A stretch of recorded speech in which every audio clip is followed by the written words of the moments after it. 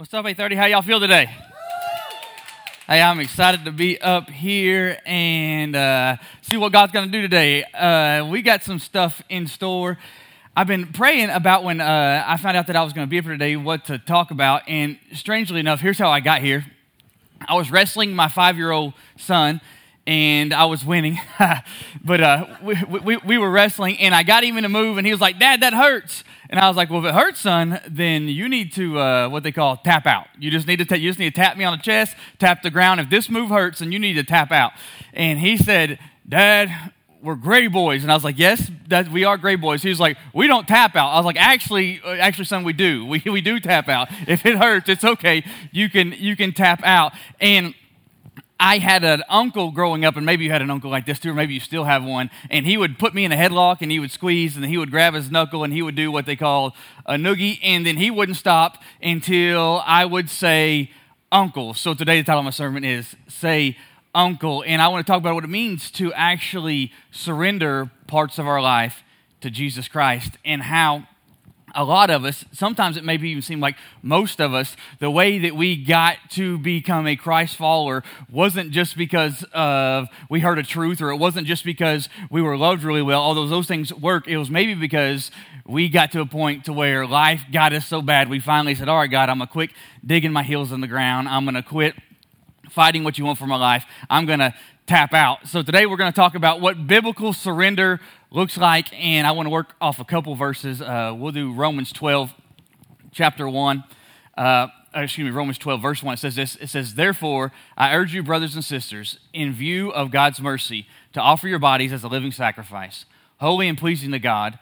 This is your true and proper worship." And then we're going to work with verse 2 as well. It says, "Do not conform to the pattern of this world, but be transformed by the renewing of your mind. Then you'll be able to test and approve what God's will is, his good, pleasing, and perfect will." Let's pray today. Father, we thank you that we can't do anything apart from you, and we always need your help, Lord. And today we ask for it. I ask that you would help me to represent your character well today, and that you would help everybody to see you in a new light so that we could leave here refreshed and renewed with new strength and with new vigor to serve you and to represent you well. In Jesus' name we pray.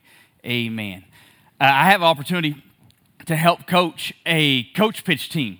It used to be T-ball, but now it's a coach pitch team, and our first games are actually this week. And we're in coach pitch, but the reason we're already in coach pitch isn't because our kids are all old enough. It's because they didn't have enough players, so that they bumped us up to coach pitch. So we've got some boys that are about this, they're about this tall. And I'm pitching to them, and I'm processing, like their strike zone is the size of a donut. And I'm trying to, how can I get them a pitch that they can actually hit? And I mean, they're not very big at all. And I'm sitting down there, and I'm trying really hard, and I'm thinking, man, let me get this in there. Let me just something that they can actually hit. But more importantly than I'm trying to process, how do I get them a strike? I'm also processing, like, how do I not hit them? Like, what can I do not to torment this little kid so that he doesn't like baseball because I hit him with this ball, and I don't want to hit him with that ball. And we had a little meeting with the parents, and I was like, "Listen, guys, I'm going to do my best not to hit your kids." And we had a dad come up to me afterwards, and he's a typical baseball dad, and he came up to me, he was like, "Oh man, it'd be good. It'd be good for those kids to get hit with a baseball."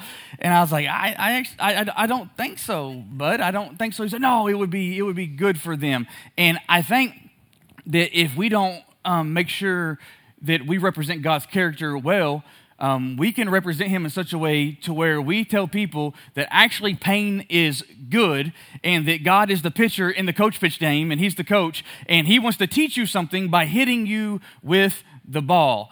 And that is not what surrender is supposed to be about. Although pain may be the doorway that got us into Christianity, because finally we tapped out when we were fighting, digging our heels in, that is not the way God wanted to design it. And here's what we need to recognize, is that God is so good at turning things to good, like working them to good and forming them in good, that we can look at something and say, you know what, maybe that pain, or maybe God caused that pain, but that's not the way it works. Just because God turned it to good, we need to make sure that we state that it doesn't mean it started as good. Just because when God got his hands on it, he loved you enough and he's willing to get in the mix and in your mess with you does not mean that it started as good. And we can actually follow God long enough to where you look back and it's not that you caught amnesia, but you look back and you look at the details and they're all the same, but the things that you lived through, God can turn them as good, and you look at them and you remember the data, but he removed the sting.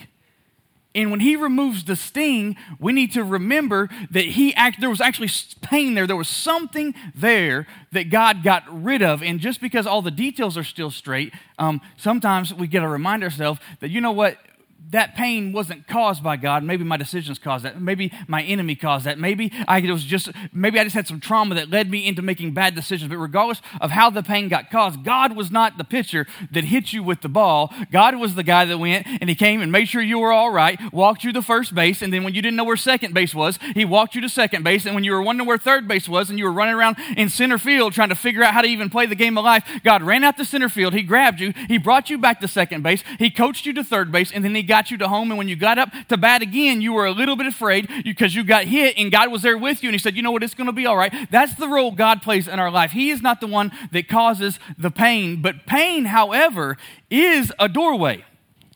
It is a doorway, and I've heard it say like this, that pain produces power, and I don't know that I completely agree with that, but here's what I do agree with this. I think that when we go through pain in our life, it does produce humility, because God works things in our weakness. And that humility leads to surrender. So the way power comes into our life is that pain is the doorway. And then when we surrender to Jesus Christ, we yield our life to greater power to show up, more of him to show up. But it's important that we recognize that just because maybe where you're at right now seems good, it doesn't mean that God caused the pain initially. We need to call it what it is that pain maybe was caused by us or something else, but that is oftentimes how we get to surrender, is that pain gets us there. But biblically, I believe that there is a greater way. There is a better way to surrender your life than just going through pain. And that guy, he said, it's good for them.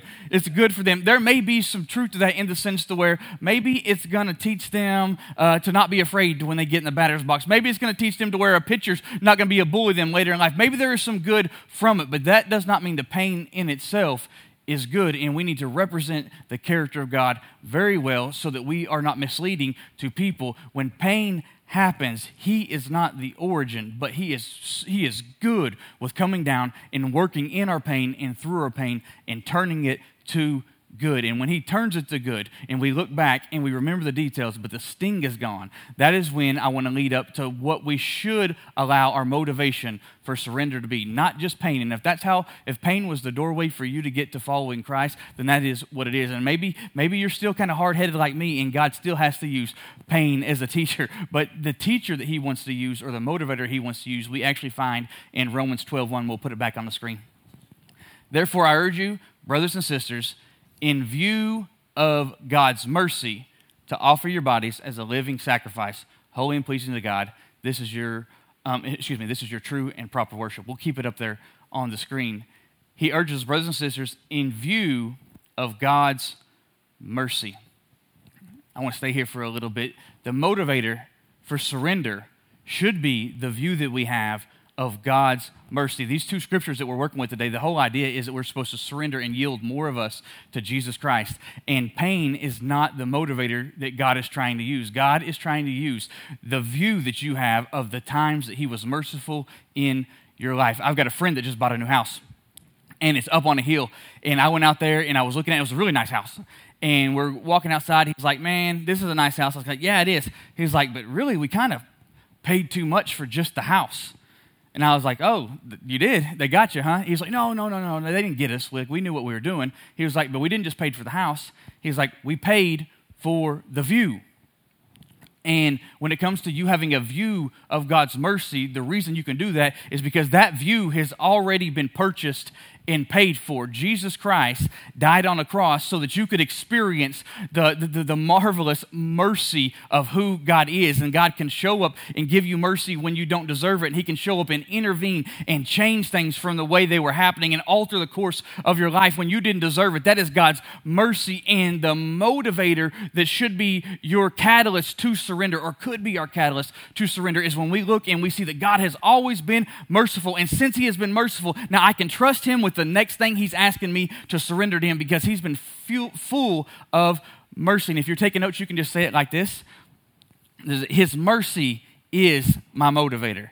His mercy is my motivator. When it comes to me taking any step, when it comes to me endeavoring to be a better husband, my motivator is that God has been merciful to me. Being a better dad, my motivator is that God has been merciful to me. I'm going to be better on the job. My motivator is not just going to be pain anymore, although it might show up. It's that God has been so merciful. He's been rich in mercy, and he has given me so many things that I don't deserve. He's always been merciful, and that is going to be the motivator for me to go out, because I can trust him now, because I've seen that when he's dealt with me, he's always dealt with me very mercifully. So I don't need to dig my heels in. I don't need to be hard-headed. His mercy is my motivator. This is the thing that motivates me to surrender more of my life to Jesus Christ. And here's the deal. The power for us to come out and be a witness, the power for us to do what we want to do in life, the help that comes from Jesus is tied hand in hand with our level of surrender. And then if surrender is something that God is asking from me, if I'm supposed to surrender my body and I'm supposed to become a living sacrifice, or if I'm supposed to sacrifice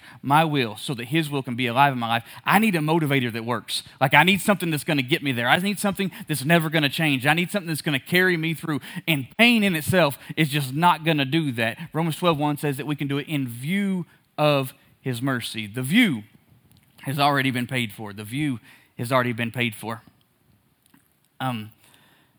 There's a scripture that talks about a guy, that there was a field. And in this field, there was something that he really wanted out of this field. And the Bible calls it a pearl. And he looked at the field and he wanted the pearl, and he did not know how to get the pearl without buying the whole field, because the pearl was in the field. And Scripture says that because he wanted the pearl so much, he bought the whole field so that he can have the pearl. And when he bought the whole field, he knew there was going to be rocks in the field. He knew there was going to be dirt in the field. He knew there was going to be sand in the field. He knew there would be trash, there would be debris, that the field would require some work.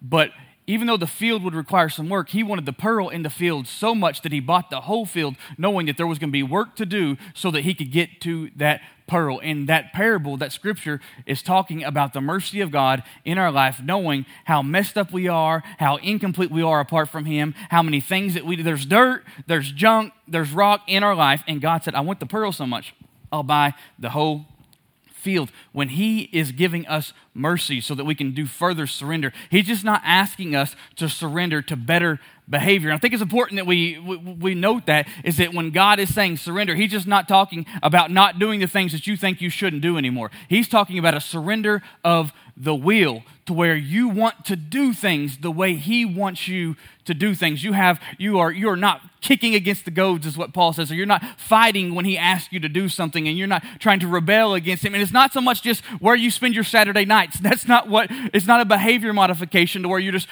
changing the way that you behave. It is when God says, I'm buying the whole field because I know there's junk in the field, but I want the pearl. And then I say, okay, you know what, God, I am going to trust you enough to, even in my mess, I know that I don't have to get cleaned up first. I'm going to surrender another level of my life. I'm going to surrender more of my life. I'm going to trust you more. And my motivation is that last time I took the step, even when I slipped, even when I messed up, you still wanted me. You were still willing to buy the whole field because of the pearl that was in the field. In view of his mercy is my motivation. Mercy is my motivation. Let's pull Romans 12:1 back up.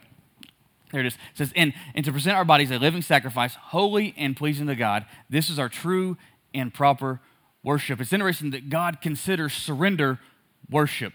That when we lay our life down more, it's pleasing to him. And sometimes when I'm thinking about what worship looks like, man, I like a certain song on. I like it at a certain volume. I like to be left alone, like my AirPods in, and I'm just going to do my thing. And that's not worship. But God said there's a level of worship, and he's calling it true and proper, is when you decide that you are going to surrender your will to my will. And if God is asking us to do that, then we need to really drill home a motivation factor that would help us to do that. And it says that in view of his mercy, mercy is my motivator to where I can surrender my body, to where I can surrender my will, so that it will be holy and pleasing to God, because God is saying this is your true and this is your proper worship.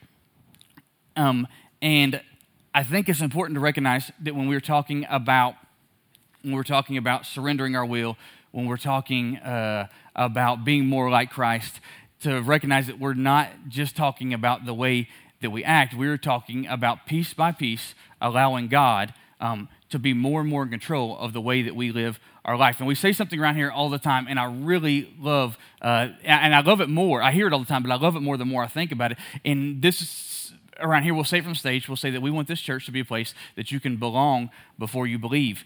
And you hear it, and you're kind of like, okay, we want people to belong, we want people to belong, we want people to belong. But we also want them to believe. We don't just want them to feel happy when they're here. We want them to feel happy to a point to where they believe. And belong before you believe is what I believe is a mercy-infused culture. It is full of mercy, and it is a mercy field. You can say it like this: it's a habitat that we try to give people when they're here. And what I recognize is that mercy field habitats, they create biblical habits. So it wouldn't do us any good to get up here and just preach biblical practices and biblical habits and ways you're supposed to behave and things you're supposed to change and ways that God wants you to be, and just preach them and preach them and preach them if we didn't first give people a feeling or a glimpse of what the habitat itself actually looks like. So that's why we preach belong before you believe, is because we want someone to come in here and feel the mercy of God and it be tangible, and then them see people, and then when they come in, they're insecure and their inner critic is just yelling at them for the first time they're in church because they feel so convicted or they feel so like an outcast, and not because it was made for them to happen here, but that's just what they feel. And they get in here, and it does no good to just say biblical principle, pain, change, do different, do more. Those things, they may be truth, but it does no good until you give them an opportunity to feel the habitat that is infused with mercy. And they come in here and then they write on a connect card and say, man, something was just different about that place. I hate that it had to feel like that they didn't get it somewhere else, but it's the truth. Biblical principles should come, or biblical habits should come from a mercy-infused habitat where they come and there's an environment to where there's just mercy in the chair and on the ceiling and in the lobby and everywhere, to where there's not any judgment. And it's not because God doesn't judge people, but it's because mercy, according to James, triumphs over judgment, that mercy is the goal. And it should be the goal for the decisions that you make personally. It should be the goal when you walk in the room. It should be the goal with the people that you encounter. Mercy is the goal, to have a habitat filled with mercy. And then the next thing you know, people, they just kind of start letting their guard down, and you're like, oh my goodness, they're letting their guard down. And it's at different speeds for different people. But here's what happens when they get in an atmosphere filled with mercy, and that habitat becomes a part of their being. Then they go, and then Monday through Saturday, these biblical habits start taking form, and they take a form at their pace, and that's between them and Jesus. But our job is to present an atmosphere, create an atmosphere to where there's such a level of mercy, to where no matter what somebody's background is, no matter what somebody's trauma is, they can come in here and they can feel like they can be a part. And you're like, well, man, we just letting them belong? We're just letting them belong? When are they ever going to believe? We're just letting them belong? When are they ever going? No, that's not our job. Our job, right, is to give them a place to where they can experience Jesus. And then now Jesus comes alongside and he takes care of the believing in. We just want to love them well until then. And it might be a week, it might be the first time, or it might be 10 years, but regardless of how long it takes somebody to come alongside and say, you know what, Jesus, I'm going to surrender my life. We provide that atmosphere because he gave us that atmosphere himself. He poured out mercy on us all the time. Just poured out mercy and poured out mercy. And when I didn't listen, he was merciful. And when I rebelled, he was merciful. And when I didn't believe him, he was merciful. And when I didn't trust him, he was merciful. And when I did the opposite of what he told me to do, he was merciful. And then that atmosphere of mercy that he continually gave me personally got me to where I am right now. It wasn't just the truths that he reminded me of, although we need those to govern and compass our lives. It wasn't just the behaviors that he tried to push me to become more like him. Those things are good and we need those things too. But mercy is the motivator. If you're trying to get over spiritual humps in your life to where you're more like Jesus, or you're trying to create some habits in your life and it doesn't just seem like you can get those habits going, here's what I want you to do. Realize that an atmosphere of mercy is your motivator. Get in the presence of God. Spend some time with Him and let that mercy fill you. Get around people that are full of mercy.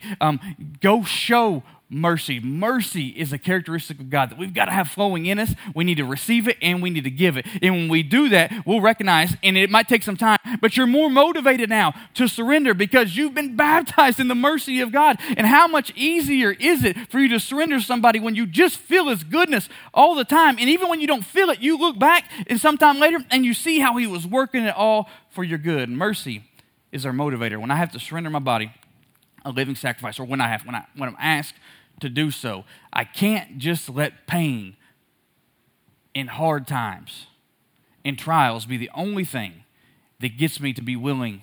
I mean, they might get you there a little bit. There has to be something, right, as a motivator that's going to keep you in the game. To where even when you get hit, you're like, well, getting hit makes people tough. It maybe it does, but R.D. Rockefeller is famous for saying this. They asked him, what was the secret behind your fortune? He said two things. He said, number one is that I was a tither. He said, the number two is that I had a dad here on earth that loved me so much that I was not afraid to fall or fail. And that's the grit that I'm after in people, is that they're in an atmosphere where they're loved so much that they're not afraid to fall or fail. Falling and failing is nobody's goal, but they're not afraid to fall and fail. What does that? A mercy-infused habitat where there's just mercy. And when they were doing good one Sunday and they fell during the week and they came back with their head down and somebody picked them up, and they were doing good for 4 weeks and they came back and they had trouble, or they had a fight at home, or they maybe they slipped and they gave back into an addiction, or maybe they made a bad decision, or maybe they lashed out on somebody, or maybe they did this or that. But no matter what they did, it wasn't that we're co-signing the behavior. It's just that we've been given so much mercy that we're going to extend that mercy all the time to other people. We're going to love them well, and we're going to let them see the true nature of God, not just the nature that sometimes churches push. Because oftentimes I say, God, I am so thankful that you are not who they taught me that you were.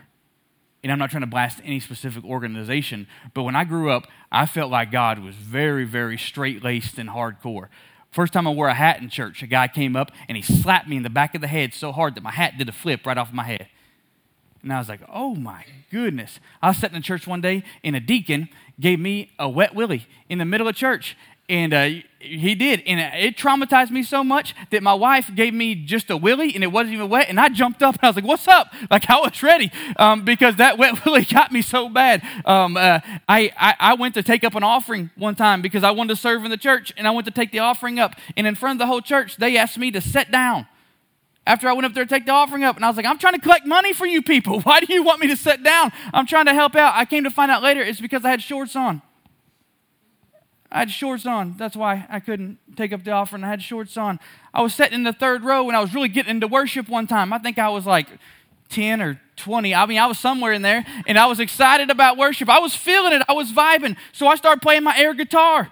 Like, I probably wasn't 20. But anyways, I was just playing my air guitar, sitting there having a good time playing my air guitar. The guy running the sound didn't like it, so he came in front of everybody and grabbed me and made me sit in the back because he said, you don't play your air guitar when you're worshiping. I was like, oh my gosh. I was actually making the worship team jealous. That's what I was doing. The guitar player was getting insecure. But anyways, I had all these things happen, and people have experienced so many things that are worse than that. I'm just trying to tell my story, is that I could have allowed all those things to make me think that God teaches you just through pain and embarrassment, because that's what I experienced a whole lot growing up in church, is that there were rules and regulations that God had, and this is how you please Him. You don't wear your hat, you wear pants, you don't play the air guitar, things like that. And that's kind of the idea that I could have had. And when I said it earlier, I meant it, is that I thank God all the time that He is not who they taught me He was. And today, my goal would be for you to think of God maybe differently than you were taught who He was.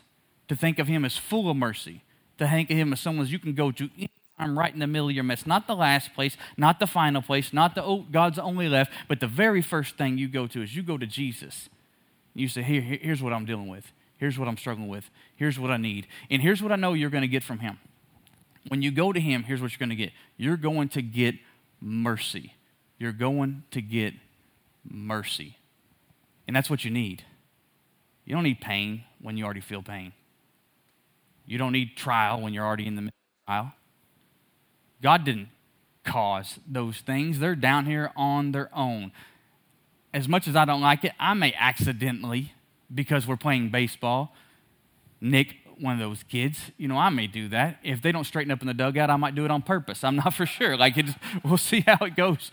But when pain happens, when that happens, when we get in a trial, when we get in a hard time, what I want you to do is I want you to remember the Jesus that actually Scripture teaches. I want you to remember the Jesus that is full of mercy, full of mercy, and that he wants you to live.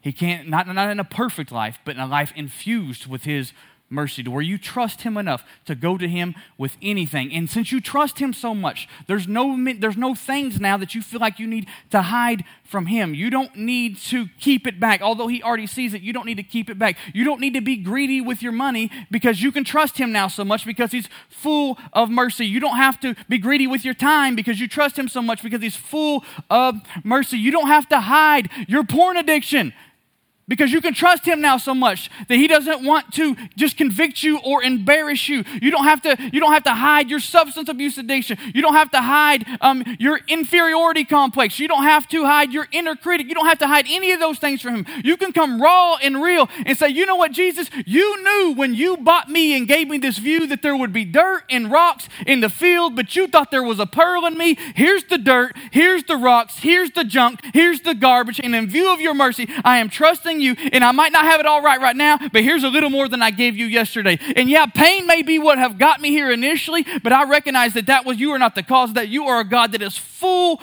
of mercy. You're not down here just judging me. Mercy itself has triumphed over judgment. It is the greatest motivator to have a view of the mercy of God, the goodness of God, and to let that just show up in your life every single day. Let him, no matter how long you followed him or served him, or if this is your first time ever in church, today, let him redefine himself to you as a God that is full of mercy. I mean, just full of mercy.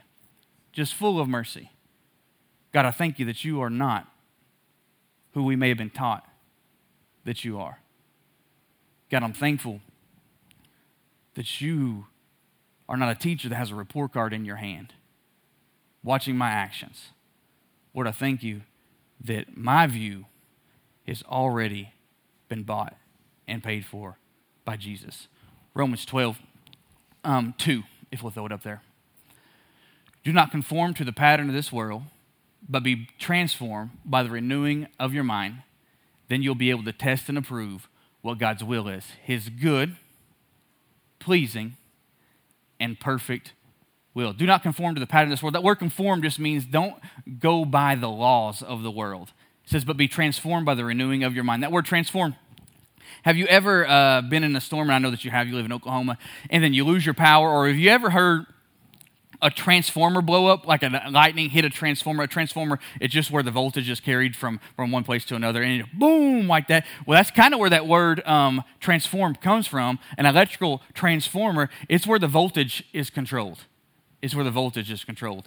And what the scripture is saying is that you don't have to go by the rules of this world with the way you surrender, with the way you live, with the way you feel, with the way you act. You don't have to do that because there's a different voltage that is available. There's a different power that is available. There's a different circuit that is available. There's something else that is greater than what this world offers that is available to you. And what that will do is it will change your mind. It will renew your mind. It will change the way you feel about things. God has a power system, a grid, if you will, in the way that we access the power for us to think differently, to act differently, to do differently, to love differently, to do things more and to be more. The way we access that is through surrender. That's what Romans 12, 1 and 2 is saying, is that there is a different power available for you to get done the things that you want to get done in your life. Maybe the hills you're trying to get up, maybe the problems that you've been having. There's something else that's available, and it's a transforming power. It's on a different network. It's a different voltage. It's stronger than your will. It's stronger than your ability. It's stronger than your strength. It is God God's strength, and he wants to give you access to that through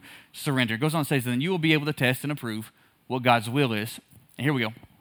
His good, pleasing, and perfect will. There are a bunch of scholars, that last line right there, that they believe that good, pleasing, and perfect are not just three adjectives to describe the will of God, but they believe that they're actually three levels of his will.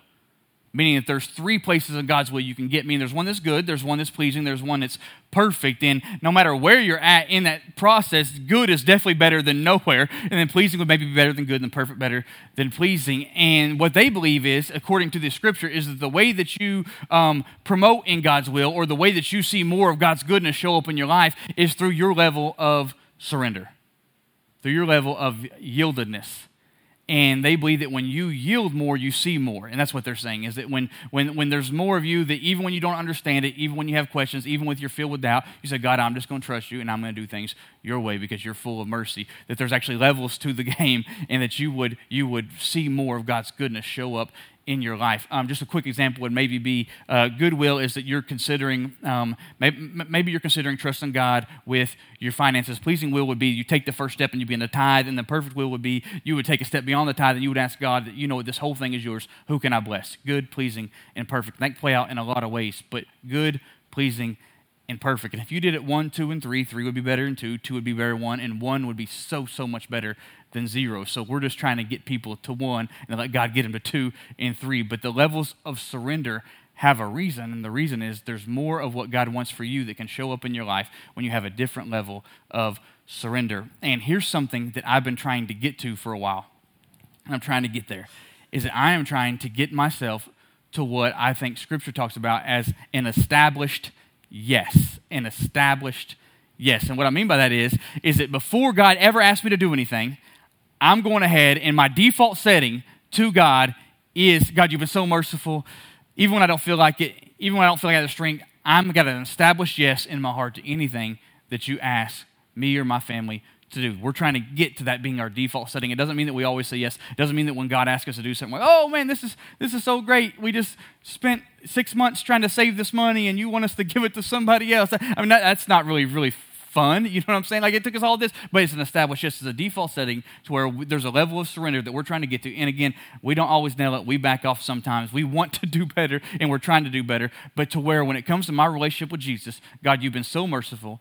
You're so trustworthy. I've got an established yes in my heart for anything that you ask me to do. And I know some of y'all are already operating in a piece of that, because when the church pushed people to an 8:30, you showed up. That's what an established yes would be. God, if there's something that you're putting in front of me that is going to better your people, my church, my family, I'm going to take an established yes approach to where I'm just going to say yes ahead of time. I'm already saying yes. I'm already saying yes. And maybe you're at a different point in your life, and maybe God would say, hey, it's time to change careers. Well, changing careers is a lot easier if God is leading you and you go through counsel and you go through scripture and you go through community and you check all the boxes and the filters to make sure it's God. But once you do those things, surrender is an established yes in your heart where, God, I'm going to say yes to you. I'm going to say yes to you. And here's why you can do that. You can see it in the book of Lamentations. Lamentations. There we go. Chapter 3, verses 22 and 23. It says this. It says, the steadfast love of the Lord never ceases. His mercies never come to an end. They are new every morning. Great is your faithfulness. This is probably, I don't know if you should have favorite scriptures, but this is at least my top 5. And my favorite part is where it says, his mercies are new every morning. And from a visual perspective, the way I see that about God and me trying to get to an established yes is this, is that even when I miss it, his mercies are new every morning. So I see like 10 million piles of mercy in heaven. Maybe that's a lot. I don't know, but 10 million piles.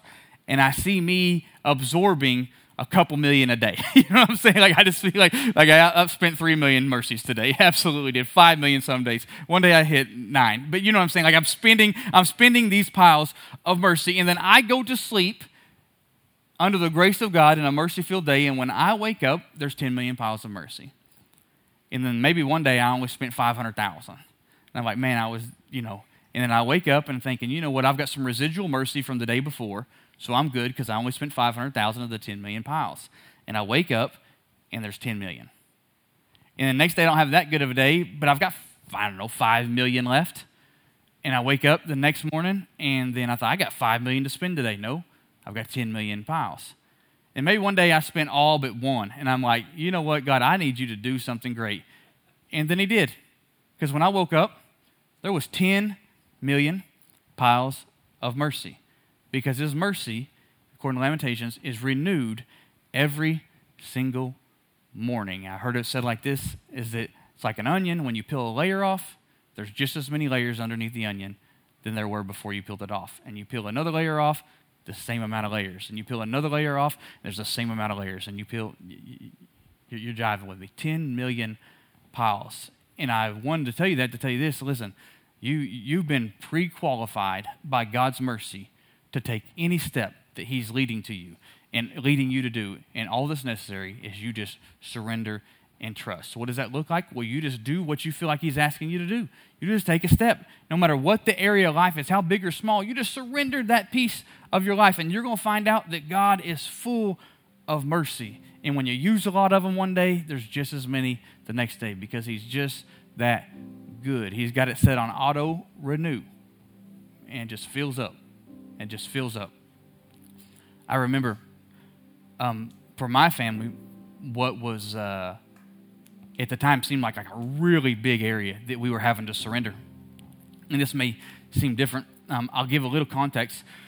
So when I was raised in church, they didn't just slap your hat off the back of your head. They also I was kind of raised in what would be called like a charismatic setting. So it just the way they approached preaching and worship and the crowd's response to the two and everything like that, just kind of what I was used to. And I didn't believe that that's the only way that God moved or the only way that God worked, but I definitely had a preference because that's what I was raised in. And I was driving down the road one day trying to figure out what God wanted me to do for church. And I was driving down the Broken Arrow Expressway, and God spoke to me, and I don't mean he wrote it in the clouds, but he could have because I was so clear. He was like, go to this church in Tulsa, and the church's name was WOC, great place. God did a lot of healing in my life at that place, crystal clear. Knew it right then, went there. When I got there, it was easy to say yes because that place looked like what I liked church to look like. 7 years later, after several conversations with Pastor Jared here at the Brick, I felt like God might be telling us it's time to lead your family to the Brick. And although we have some different flair here and we're a great representation of the whole body of Christ here at the Brick, which is a huge strength, we weren't and still aren't exactly what I was raised in. And again, it wasn't I was saying this was better and then this was wrong. It was a preference thing. That's all it was. It was a preference thing. And as easy as it was for me to be on the Broken Arrow Expressway one day and God said, go to WOC, I almost flipped it. It was a Monday. They weren't even having church. I was pumped to go. I was like, God, I surrender. There we go. I surrender. It wasn't hard to surrender. It was my preference. It was my preference. So easy to go there. I went there the first week, and I was, Haley wasn't with me at the time, but I was on the phone with Haley when I got in there. I was like, I'm pumped to get in here. I can hear the music from the parking lot. Let's get in. And I got in there. It was great. It was just actually a healthy version of what I was raised in. It was a great place, and I get asked maybe to come here by God, and it was different because I felt like I was having to give so many things up. I felt like I was having to give so many things up. And one of the biggest things for me is like, man, I just know how many things God has done for me, like in an atmosphere where you could just be free in worship. And this is preference. This is me talking. I'm not saying one way is right or the wrong. This is just what I'm thinking. At the time, I was like, man, what am I going to do if my kids don't get raised in that environment? And I'm wrestling with this decision. And for me and my wife, for us, just transparently, it was like, at the time, it was a big level of surrender to say, okay, God, you want us to come here, so we're going to come here. We're gonna come here and we're gonna do this. Well, fast forward little 4 years, and 2 weeks ago, worship is going on, and my youngest boy Rowan, he's in the back, and I'm kind of watching him, and I'm watching everybody, and I'm worshiping in between. I don't know if you've ever done that, but watching worship. Do you ever do that? I do. But anyways, I was worshiping in between, and then I looked down and I saw Rowan, and he came up and. Rowan worships different. He doesn't lift his hands or even sing. He worships like he's doing the Pledge of Allegiance. So he just puts his hand on his heart like that. And then I was like, son, you can lift your hand. And I kind of moved his hand. I shouldn't have. And he just put his other hand up there. That's just how he worships. And then the next week, one of the people in Life Kids came to me and talked about how big of a blessing my daughter was serving and helping and loving. And then the next week, my oldest boy, Kaiser, I got to see him in the back. And I don't know if he was worshiping or if he was dancing or whatever he was doing, but his hair was definitely bouncing. His hair was bouncing and it was moving around. And then after that, I went home and I'm kind of internalizing and I'm processing and I'm looking back. And here's what I recognized. And if you're taking notes, you can write this down. Is that surrender looks different on the back end than it does on the front. I don't even think at this point it is fair to call that decision a sacrifice, because I don't think it represents it well. God was leading me beyond my preference because he knew me better. God was leading me beyond what I wanted. God was leading me past my own will to get me to what he had in store for me. And my challenge to you today is to trust a merciful God so much to where you would say, God, if this is how you're leading me, I'm going to take that next step. No matter what it looks like, I'm going to take that step and I'm going to surrender another part of my life to you because you are that good. Would you bow your heads today? One of two things, if you're in here and you want God to help you to surrender more of your life to him because he's been so merciful, or two, you want God to help you to create that same atmosphere of mercy for somebody else. Either one of those two, I want to pray for you today. You want God's mercy to show up in your life more, or you want to be the catalyst that helps God's mercy show up in other people's lives more. Either one of those two, right now, would you just lift your hand up and put it right down? I'm going to pray for you today. Yeah, I see those hands. I see those hands. Father, I thank you, Lord, that you are not just who they said you were. You are so much more, Lord. And we ask today that, Lord, you would continue to be with us. And everyone that raised their hand, including myself, Father, I'm asking for your mercy to show up more in my life so that I could, be more like you, surrender more, be more, for you, Lord. But I recognize that, Lord, you're not asking us just to hit goals, Lord. You're just asking us to surrender. And Father, the same way that we want your mercy to show up more for us, we're asking that you would show us ways, to surround people with your mercy, to give them an atmosphere that is filled with mercy so that they can see you true and that we can represent you well, that mercy would be on our lips and mercy would be in our expressions and mercy would be in how we act and how we respond. And we thank you for that. And then lastly, I know it's the 8:30, but maybe you're in here right now and for the first time you want to experience God's mercy. And what that means is that right now you would want to make Jesus the Lord of your life, and his mercy would rush in to your life. And what comes with that mercy is healing and forgiveness and redemption and strength and help. And if you're in here right now and you've never made Jesus the Lord of your life, here's what we're fixing to ask you to do. Here at the Brick, in just one moment, I'm going to ask you to lift your hand up and meet me eye to eye. And if that's you, after that, we're all going to pray a prayer together, and we're going to repeat it out loud. But if you're the one in here and you say, you know what, I want God's mercy to rush in my heart for the first time, rush into my life for the first time. If that's you, you're going to say that prayer from your heart. So right now, you want to receive Jesus as Lord of your life for the first time. Would you just lift your hand up and meet me eye to eye? Anywhere in this room. You want mercy to rush in and you to feel and to know it. One more moment. Church, will recognize that there is that chance that somebody is on the fence and that any moment while I'm talking and while we're praying and while God is moving, they can be willing to make that decision. So we're going to go ahead and we're going to pray this prayer out loud. And would you just repeat this prayer after me? Say, Dear Jesus, thank you for loving me. I know that I've made mistakes. I know that I've missed the mark. But today, fill me with your mercy. Make me brand new and use my life to reach others. In Jesus' name, amen.